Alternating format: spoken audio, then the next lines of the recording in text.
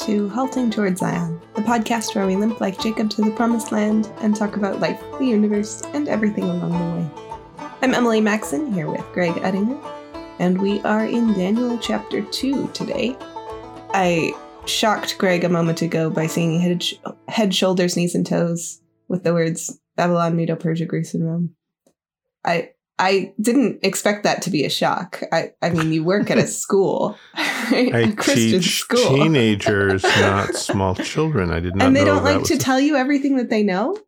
They've never told me that one. You want to sing it so people know what in the world you're talking about? Yeah. Babylon, Medo, Persia, Greece, and Rome, Greece, and Rome. Babylon, Medo, Persia, Greece, and Rome, Greece, and Rome. That's all there is. Okay. No, I will ask them in the future whether or not they've ever heard that. Because this is a chapter, or the heart of the chapter is something that I come to in almost every Bible class and in history classes, because it is so useful for setting up your understanding of ancient history, but also for establishing your eschatology. And so that's what we're going to be talking about today. Cool. So King Nebuchadnezzar has a dream, right? Yeah. That's where this starts. Kind of reminds us of Pharaoh. It does. And at some point, I'm sure it reminds Daniel of Jacob and Pharaoh. Joseph and Pharaoh. I'm getting to the point where I'm having trouble with names these days. Nebuchadnezzar dreams a dream, and his spirit is troubled. His sleep goes from him. He commands all of the astrologers and magicians and Chaldeans and such to come. And says, I've had this dream. I need you to interpret it. And they say, great, tell us the dream. We'll tell you what it means. And he says, the thing is gone from me. In other words, I don't remember. I'm not going to tell you. I'm having a hard time recalling. Maybe you could jog my memory. Yeah. And if you tell me the dream and then interpret it for me, because you're, a great magician and such. Yeah. So, and they say, Your Majesty, that's not the way. Let the king tell his servants the dream, and we will show the interpretation of it. This is how it works. You should know this. This is how it's always worked. Yeah. But Nebuchadnezzar, he is not a great idiot. He's gone down in secular history not only as one of the greatest generals in the history of the world, but also as a superb architect and builder. He himself valued his recreation of Babylon more than he did his military conquest. So he's a thinking man, and he's got these guys down. The moment he hears the excuses, he knows what they are, and he's wondering, why are these guys on the payroll? And he says, I know of a certainty that you would gain the time because you see the thing is gone from me. If you make known to me the dream, then I'll know that your interpretation is valid. In other words, this is way too important. This isn't just one of those weird dreams that everybody has now. And this is God speaking to me, or the gods, or something beyond my experience. And it's obviously a communication, and I need to know, and I need not to be put off or deceived here. So you tell me the dream, then I'll know you know what you're talking about. And they say, then it doesn't work that way. There is no man upon the earth that can show the king's matter. Therefore, there's no king, lord, or ruler that asks us such a thing of magicians or astrologers or Chaldeans. Only the gods could do that. Well, the king is angry and furious and commands to destroy all the wise men of Babylon. It's a little wholesale there, because not every wise man had been invited. For instance, Daniel and his 3 friends had not been included. They were junior members of the council, and despite their excellence in many things, for some reason they just hadn't been included in the original invitation. And so basically Daniel pokes his nose out the door just in time to realize that all the wise men are being rounded up and they're coming for them. And we're going to be executed. Whoa, slow down. What's going on here? What's the problem? And the guard, the king's captain, explains, and Daniel asks for permission to talk to the king. And then Daniel went in and desired the king that he would give him time and that he would show the king the interpretation. Despite his junior statesmanhoodness here, Daniel is able to get an audience with the king, and able to buy time. So the earlier text, the earlier chapter had told us that Daniel had been reckoned better than all the wise men. And so when he asks, he's earned an audience. He's earned 24 hours. Not much more. The king wants this done. And of course, we're back to Daniel and his three friends. God has done one thing that amounted to a miracle. He enhanced their health and comeliness on a diet that should have done none of that. And so maybe God will do this for them also. Besides, as you said earlier, this is looking really familiar. A king who has a dream, and there's a Hebrew servant, slave for all practical purpose on the grounds. Maybe they are here for such a time. But they don't take it for granted, and God doesn't suddenly inspire Daniel with all the information he would like. But they go and they have a prayer meeting.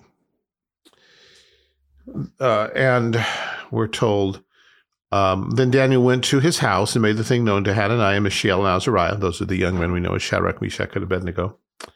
But Daniel, talking within his own circle, uses their real names, their original names. They would desire mercies of the God of heaven concerning the secret, that Daniel and his fellows should not perish with the rest of the wise men of Babylon. They're not exactly asking that everybody be saved. They're asking that they might be saved. Because these other people, in terms of God's law, are idolaters and unrepentant and deceivers on top of that. So, and they have no connection with them. They don't. They don't. Mere personal, I don't know. We can't say it's exclusively one or the other, but it seems pretty intuitive to me that they're just like, we don't have control over all these people, but us, maybe we can deal with. Yeah. But God is overly gracious in what Daniel and his friends does spare their lives, the lives of the magicians as well. We're told that they have the prayer meeting. They desire mercies of the God of heaven. And then was the secret revealed unto Daniel in a night vision. And Daniel blesses God and says, "Blessed be the name of God forever and ever. For wisdom and might are his, and he changeth times and seasons, and ruleth kings, and setteth up kings, and giveth wisdom unto the wise, and knowledge to them that know understanding. He revealeth the deep and secret things. He knoweth what is in the darkness, and the light dwelleth with him. I thank thee and praise thee, O thou God of my fathers, who hast given me wisdom and might, and hast made known unto me now what we desired of thee, for thou hast now made known unto us the king's matter." So they don't simply, wow, got it, and rush out the door. They stop and they give thanks to God for intervening on their behalf. And Daniel's able to go in and stand before the king. He does say, "Destroy not the wise men of Babylon. Bring me before the king." I know the interpretation. So Daniel does intercede for the wise men at this point. And the captain says, "I have found a man of the captains of Judah, captives is the word of Judah, that will make known unto the king the interpretation." Like this was his idea, but you know how bureaucrats are. Everything's I found him, and I deserve credit. Yes, I do. And his name went down in scripture for it too. So, Daniel speaks before the king and says, "The secret which the king hath demanded, cannot the wise men, astrologers, the magicians, the soothsayers show unto the king." Just getting this clear. He's putting himself in a different category from them. He is not a mage. But there is a God in heaven. This is the second time he said God in heaven. It's not the normal covenant name for God, but it is the name that's often used among the Gentiles. Not just the God of Judah or Israel or of this mountain or this valley, but the God who rules all of heaven and everything beneath it, and who is transcendent. He's not like his creation. He's going to make known to Nebuchadnezzar what shall be in the latter days. Latter days is an expression that is used for the first time in Jacob's prophecy over his sons. Generally, it just means in the future, but the more it gets used, the more tailor-made it gets to mean the days of Messiah. The end of Old Covenant history and what lies after the great turning point in history when Messiah comes. So that needs to be in our head as we listen. Well, what Daniel does, he again says, "This is not because I'm so smart or I have any great wisdom. There's a God in heaven who reveals secrets," and he's communicating to you. It is important. You're rare, Nebuchadnezzar. God, the God of heaven, has singled you out to let you know the course of history leading up to the end of all things. That makes you incredibly special. So listen up. This is what God wants you to know. And he describes what Nebuchadnezzar saw as a dream and what Daniel has seen in a vision. And as you said earlier in that cute little song, he sees what is a great image or statue, apparently. Very tall, very terrible because of its height and glory. And it's humanoid, and it's composed of 4 metals. The image's head was of fine gold, his breast and his arms of silver, his belly and thighs of brass, and his legs of iron, his feet part of iron and part of clay. So that's the first thing. And if you look up Daniel 2 or Nebuchadnezzar's dream on the internet, Google images, you will see all kinds of interpretations of what it looks like. And they're all very similar because it's a man, and we see how it's marked off with 4 different metals. And as Nebuchadnezzar and later Daniel watch, they see a stone cut out without hands. Later he says cut out of a mountain without hands, which smites the image upon the feet that were of iron and clay, and break them to pieces. So something is coming at, as it were, the end, at the feet, at the weak spot. And it smashes first of all, the feet, the toes, all of that. It breaks them to pieces.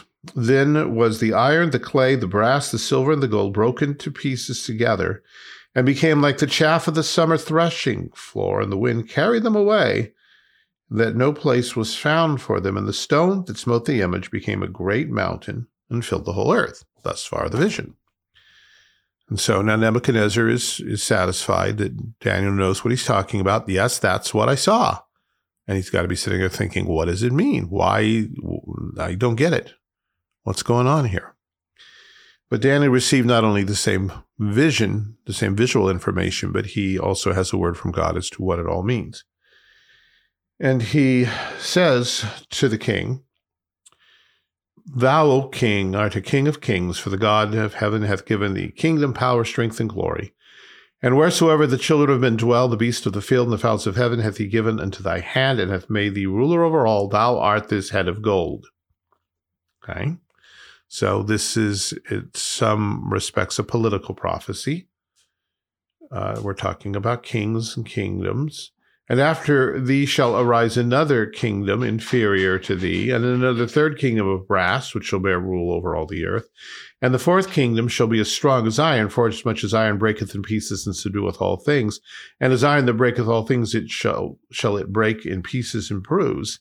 And whereas thou sawest the feet and toes part of potter's clay and part of iron, the kingdom shall be divided, but there shall be in it of the strength of iron, for as much as thou saw iron mixed with miry clay.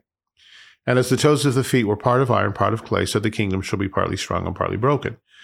And whereas thou sawest iron mixed with miry clay, they shall mingle themselves with the seeds of men, but they shall not cleave one to another, even as iron is not mixed with clay. In the days of these kings shall the God of heaven set up a kingdom, which shall never be destroyed. And the kingdom shall not be left to other people, but it shall break in pieces and consume all these kingdoms, and it shall stand forever.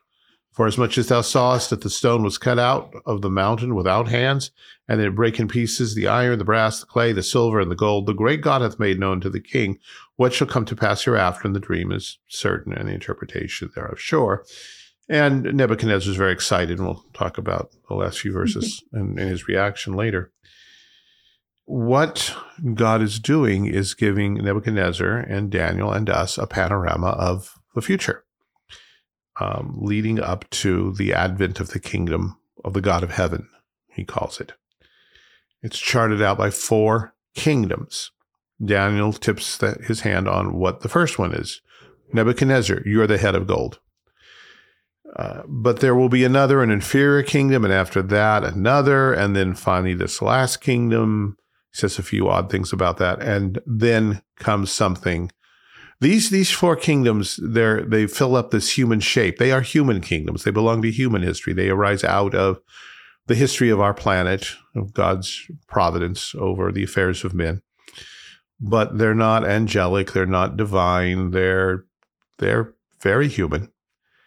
And there's going to be a two-way change. In terms of glory, these kingdoms become less and less glorious. Silver is not as glorious as gold. Brass is not as glorious as silver, and iron and clay, ceramic, is not as impressive as brass. On the other hand, if you're going out and hitting things like people, gold's not a great weapon. Silver's not much better. Brass, you're getting someplace, but iron can crush and mangle and smash. Although the ceramic is kind of an odd element there that he says is going to weaken things a bit. So these kingdoms will come, and then in the days of that fourth kingdom, God himself will set up a kingdom. It comes from outside of history. It's cut out of a mountain, completely separate from this humanoid figure. It's cut out without hands. That is, God himself is the one who does it. But from the law, Daniel would probably recognize stones that aren't supposed to be touched by human hands. That's how the altar. Yeah, those are altar stones. So there's something of that going on here. And it comes and it smashes the image about the feet and knocks it over and tumbles it. But then it grinds in pieces everything, which there's a strong suggestion that although these kingdoms succeed one another, they are part of the whole thing. He does not, for instance, portray four separate human images. Mm-hmm. It's the same thing. There's a continuity here. And as you read through scripture, but also through the secular histories of the time, there's kind of a general assumption that Persia took over Babylon.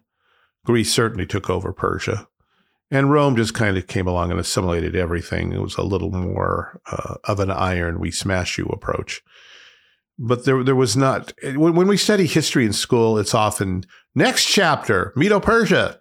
Next chapter, Greece. It's, the very Bible distinct. Very distinct, very clear breaks.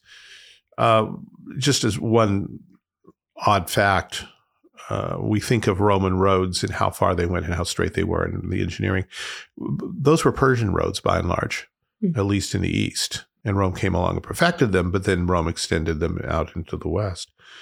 So this was a single humanistic culture, man-centered culture, that continued to develop, and on one level, the glory declined, but on another, the sheer power and toughness of the thing increased. Rome was much larger in the extent of its empire than Babylon.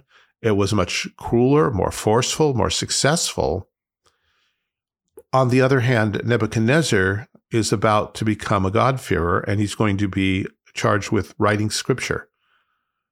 Something that no other pagan king has ever been allowed to do. And so there is the true glory of the image of God in him. The Persians come along. Cyrus, the first Persian emperor, God calls him my shepherd, my anointed, my Messiah, the one who would do all my pleasure, even to rebuilding Jerusalem and the temple. Alexander at least left everything alone. He read the prophecies of his conquest and offered a sacrifice to Yahweh, and then went about his way and didn't do much else. Although Jerusalem was sort of under his protection, and the kings who followed him generally treated the Jews well until Antiochus Epiphanes came along. And then Rome just came along and picked up the pieces and did not, it left the Jews alone mostly, except when they were being annoying. Didn't try to force them to convert to Roman ways or anything until the final Jewish rebellion. So there's a drifting away from a self-conscious acceptance of the roles that these empires were supposed to play. They were supposed to look after God's people. And Nebuchadnezzar understood that fairly well. Cyrus and Darius, the first few Persian kings, got that. Alexander, Josephus said he had a dream in which the Jewish high priest invited him into Asia, and so he understood too, apparently, that he had permission and calling from whoever this God person is. Rome, not really. They didn't care. They just wanted to maintain their peace, but they did it even-handedly enough that they were initially a source of protection to the early church. And you read the book of Acts, Rome is not generally the villain. Rome is the one that keeps stepping in in a sort of impartial way to say, wait, why are you beating up on these people? What's going on here? Stop that. You don't have the authority. We'll decide and you're just go away. So that's what's going on here. But it's leading to a point. It's leading to the coming of this kingdom from outside history. Daniel calls it, he says, the God of heaven will set up a kingdom in the last days. You could call such a kingdom, since it's the kingdom of the God of heaven, you could call it the kingdom of God, or you could call it the kingdom of heaven. And when we get to the New Testament and we open the historical Gospels, we find that John the Baptist comes preaching, followed by Jesus, and they both say, repent, the kingdom of God is at hand, or the kingdom of heaven is at hand. So we pretty well are assured what these four kingdoms are. And there are other prophecies in Daniel that help us fill them in. For instance, in Daniel 8, Daniel sees a vision of a ram, and he's pushing westward and northward and southward, and no animal is able to stand up to him. He has two horns, but one comes up after the other.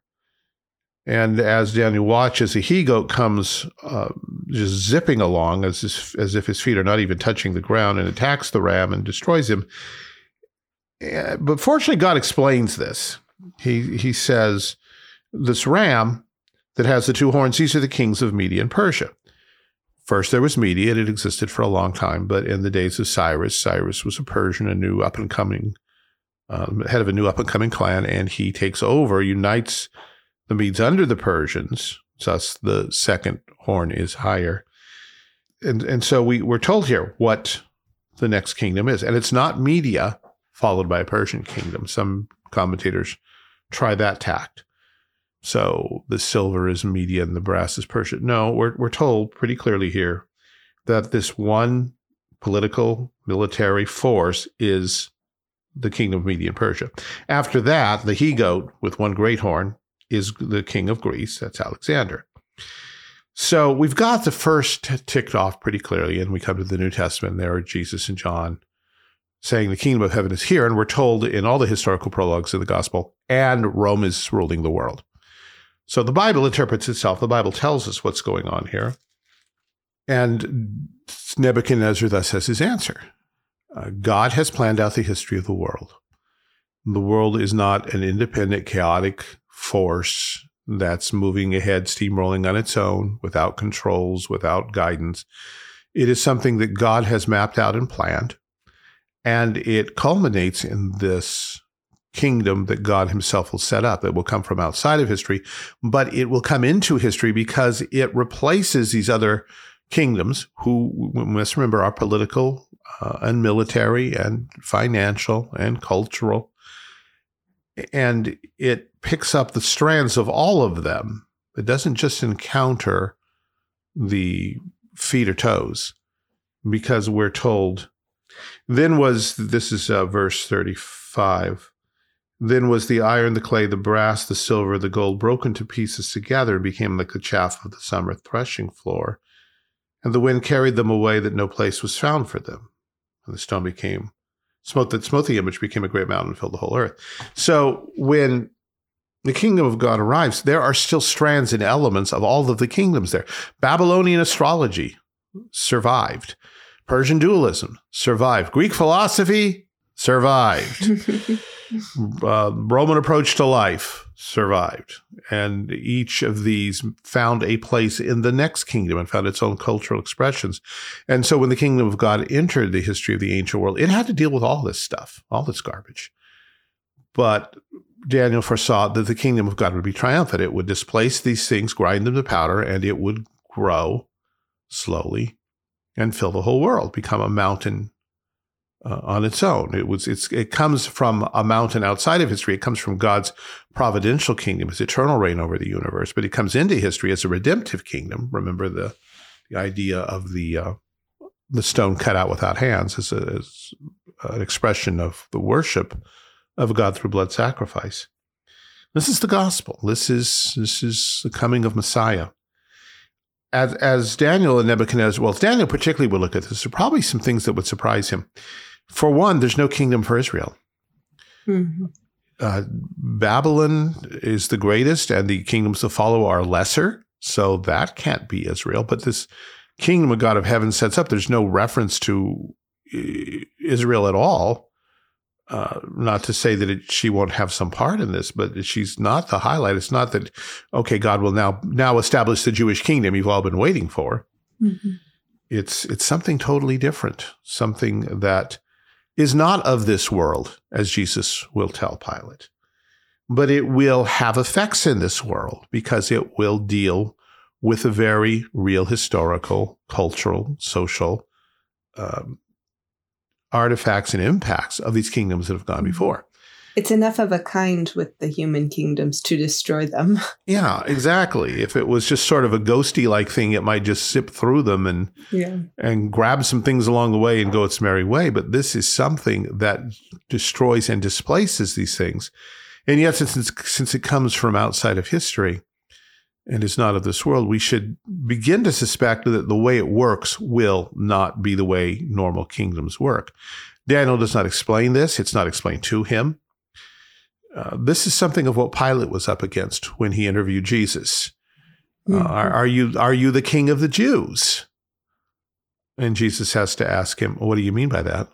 Sayest thou this thing of thyself, or did others tell thee of me? What are you asking as a truth seeker, a God-fearer, seeking after the nature of the Messianic kingdom, or are you simply acting on reports that you as a Roman bureaucrat have received and need to do something about?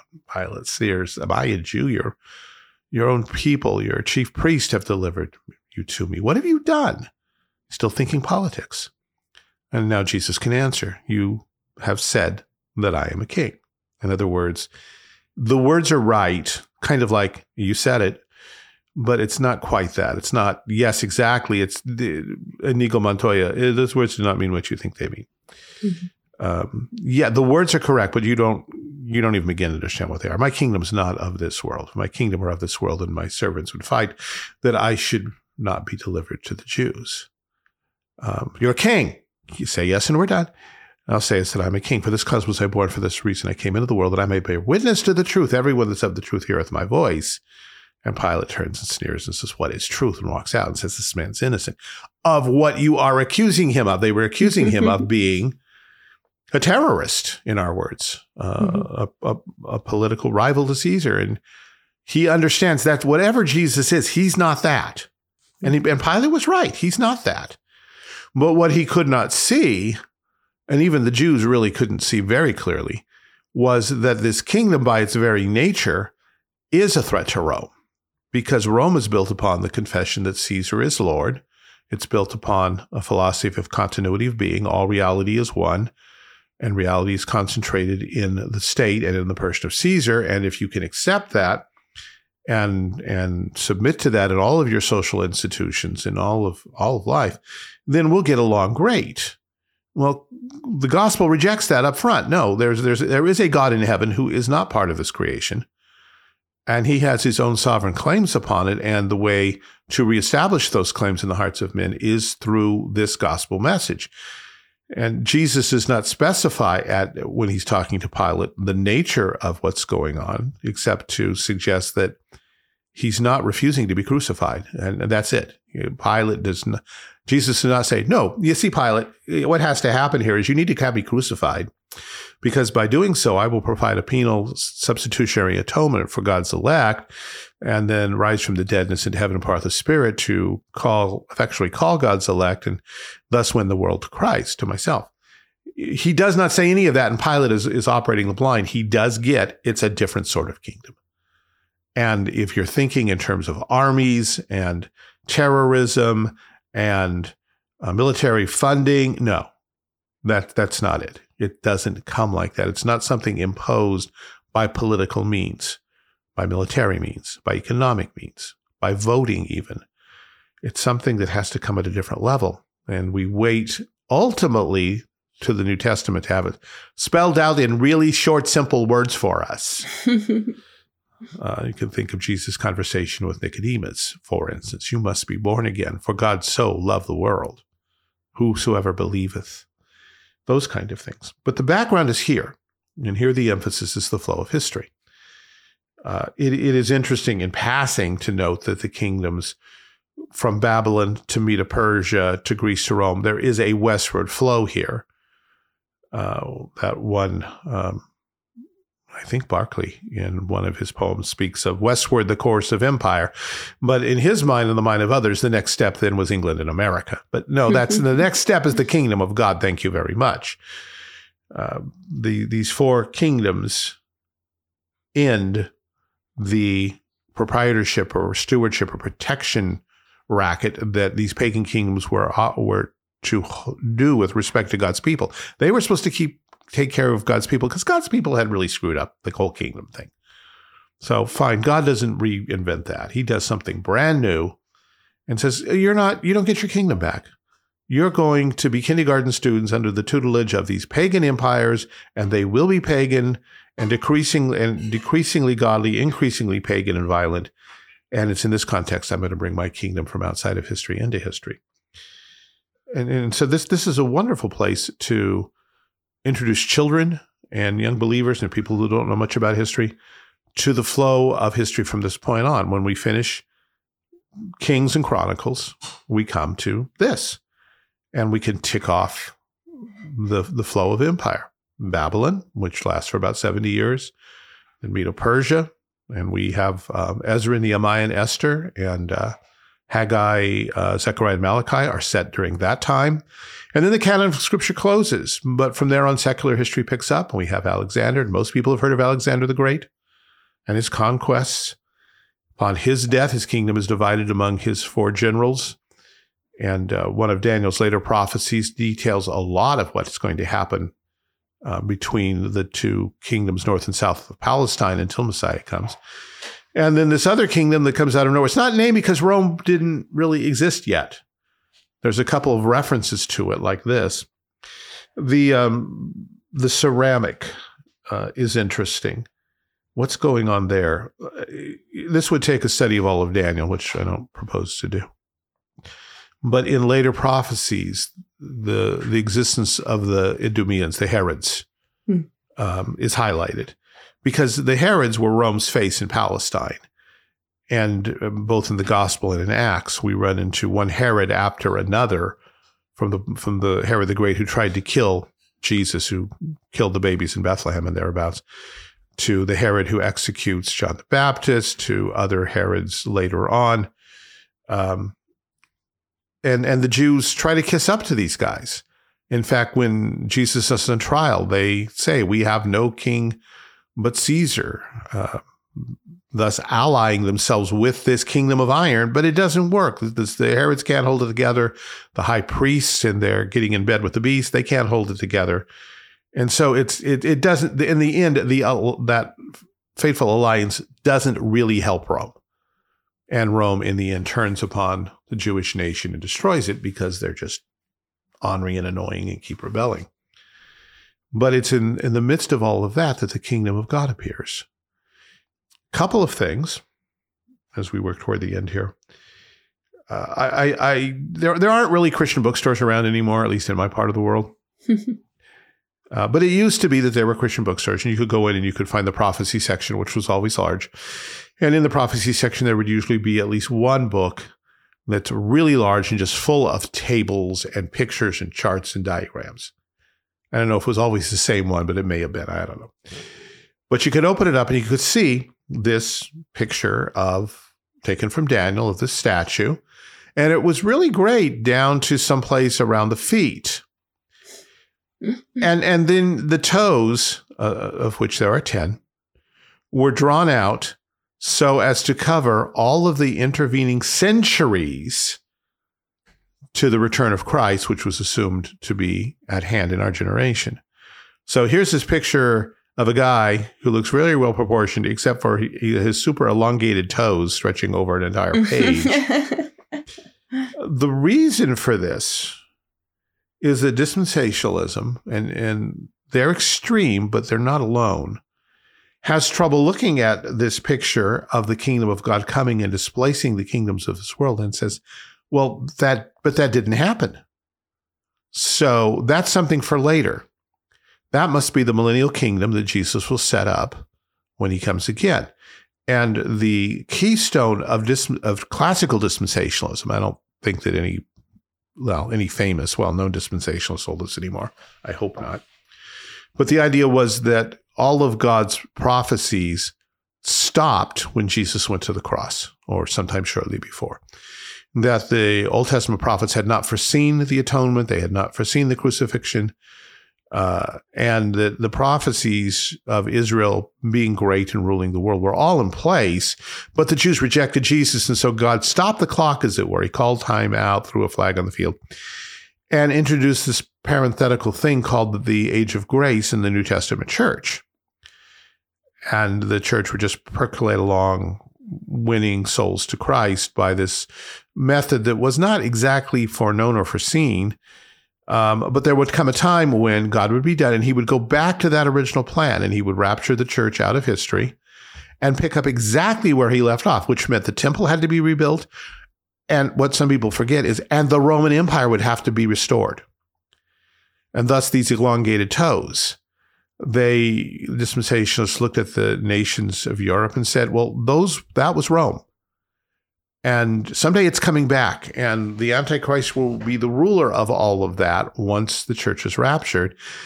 And then we can pick it up. And then the stone can come and smash the Roman Empire in the future and fill the whole world, and that's Messiah. The number of problems with this are very large. One, first of all, sorry, it's stupid. And which you get just by drawing it out and showing these toes, cutting the toes off and then, putting a time warp in between them and having the very tippy toes of the toes 2,000 years later really is not going to help here. It's to just see it. It's a lot of added interpretive work that doesn't seem necessary. It's not necessary. Well, it just doesn't work. We have to go back and reinvent everything. Yeah. Restore everything, including temple worship and the priesthood and the sacrifices on the altars. All of that Jesus abolished. And in order to do that as a background, we need the Roman Empire in place. As if the New Testament church and the gospel of Christ are historical irrelevancies. Yes, they saved some people, but largely in the end were a failure. Now, the reason for this in the original dispensational scheme was because they wanted an imminent second coming. The people who invented the system were just disillusioned completely with the church. The churches failed. The state churches were apostate. All the other churches were going liberal. Nobody saw things the way these people saw things. And so obviously the end was near. But imminent means nothing else has to happen. No other signs. When they said the second coming can happen at any moment, they literally meant it. They didn't have to have the temple rebuilt or Rome restored. All of those things would happen. They would be kicked into motion the moment the church left the earth. Until then, there was nothing to do except preach the gospel until God blew the whistle. And God had that under control, and we don't. And so that original system did not allow for saying, well, the rapture is getting nearer. Only in the sense that the church has failed, but it could go on failing for a long time. They did not know how long. There was nothing else. There was no signs in the sky or the recreation of the Roman Empire through the European Economic Union or Israel back in the land, or none of that was necessary literally because none of it was prophesied. As soon as the church was gone, then everything would revert. And all of that stuff would unfold real fast. Israel would be back in the land. The temple would be rebuilt. Rome would be revived. It all happened just almost overnight to get things going for the last 7 years of human history before Christ returned and set up his millennial kingdom. And those of us who aren't dispensationalists or don't have any sympathy for at least the classical approach to all that can say, well, that's dumb. That's not biblical. And very few people actually believe anymore in an imminent second coming in that sense. Because pick up any book on prophecy. Signs of the times. Mm-hmm. That wasn't the original dispensationalism. There were no signs. But the newer interpreters constantly are pointing to this or that. And anytime something huge happens in the Middle East or worldwide, new slew of books about how this is a sign of the end. Well, original dispensationalism didn't allow for that, so that's kind of gone. Anyway, the point I'm trying to make in all of this is that dispensationalism was not alone in being disillusioned by the coming of Christ.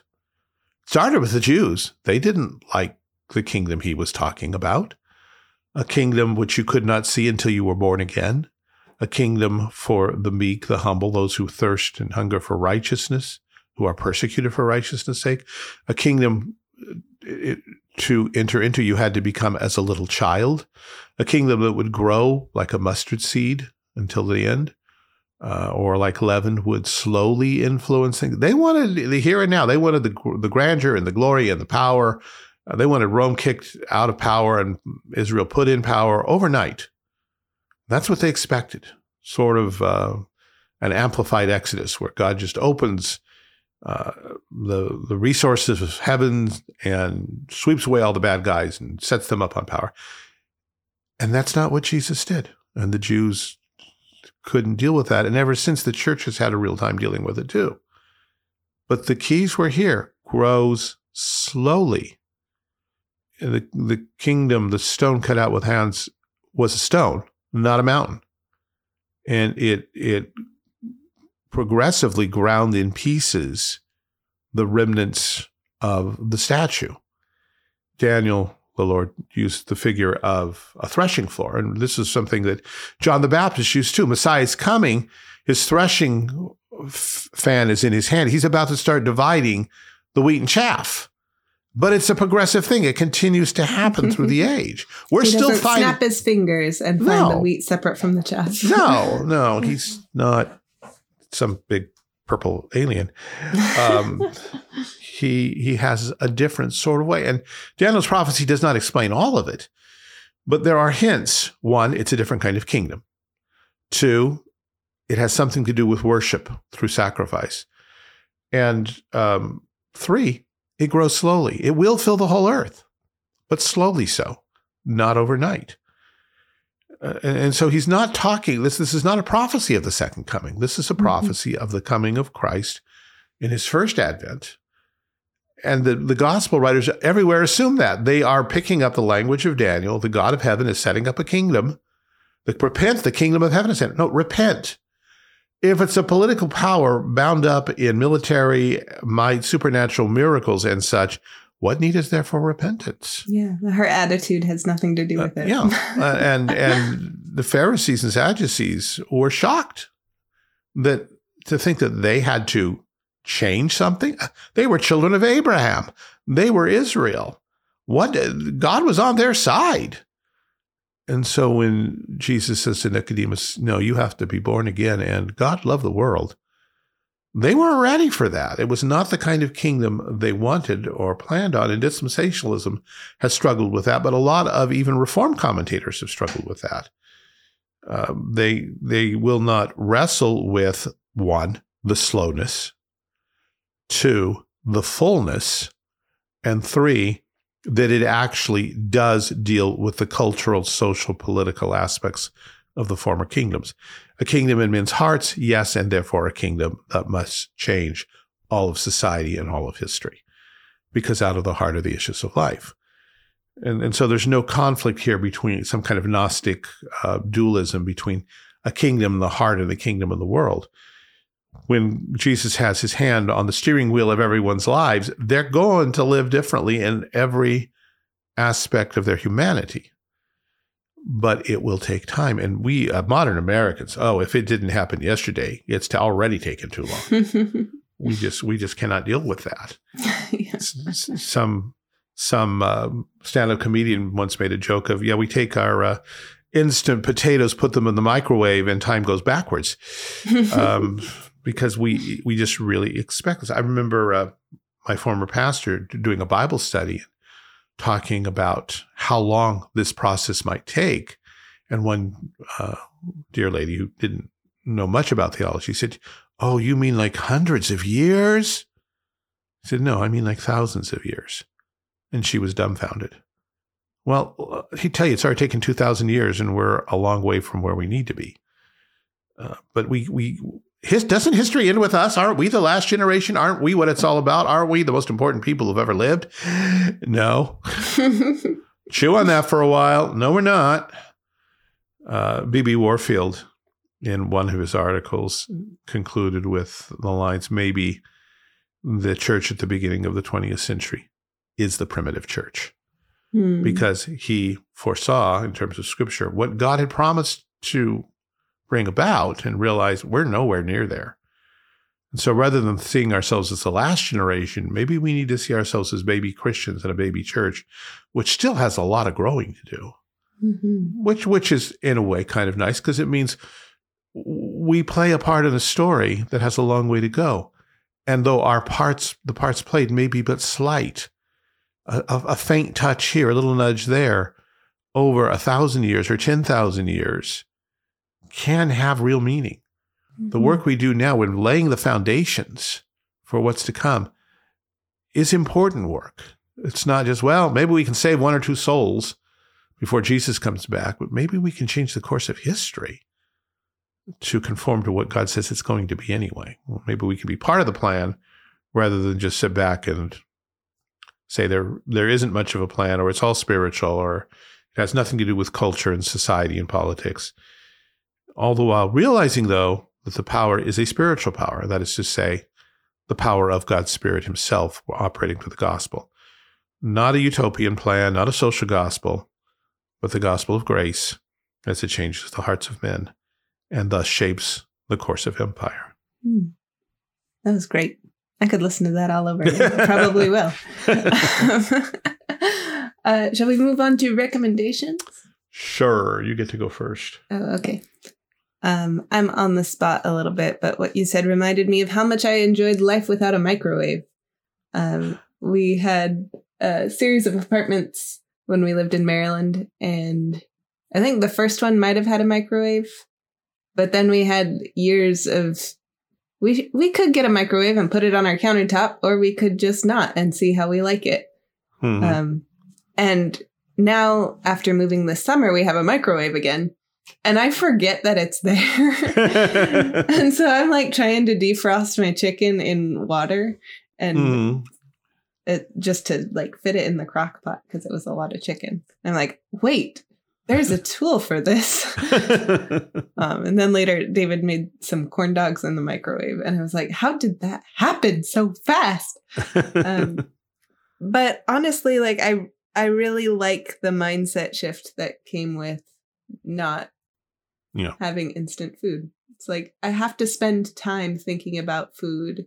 And I mean, it's nice when you get to be a stay-at-home mom and have no deadlines and hardly any schedule, and you can just take as much time for food as you want. But it's really made me think a lot about how food becomes part of life and culture. And, the original intent behind fasting is you're giving up the time you would spend on food to spend time in prayer.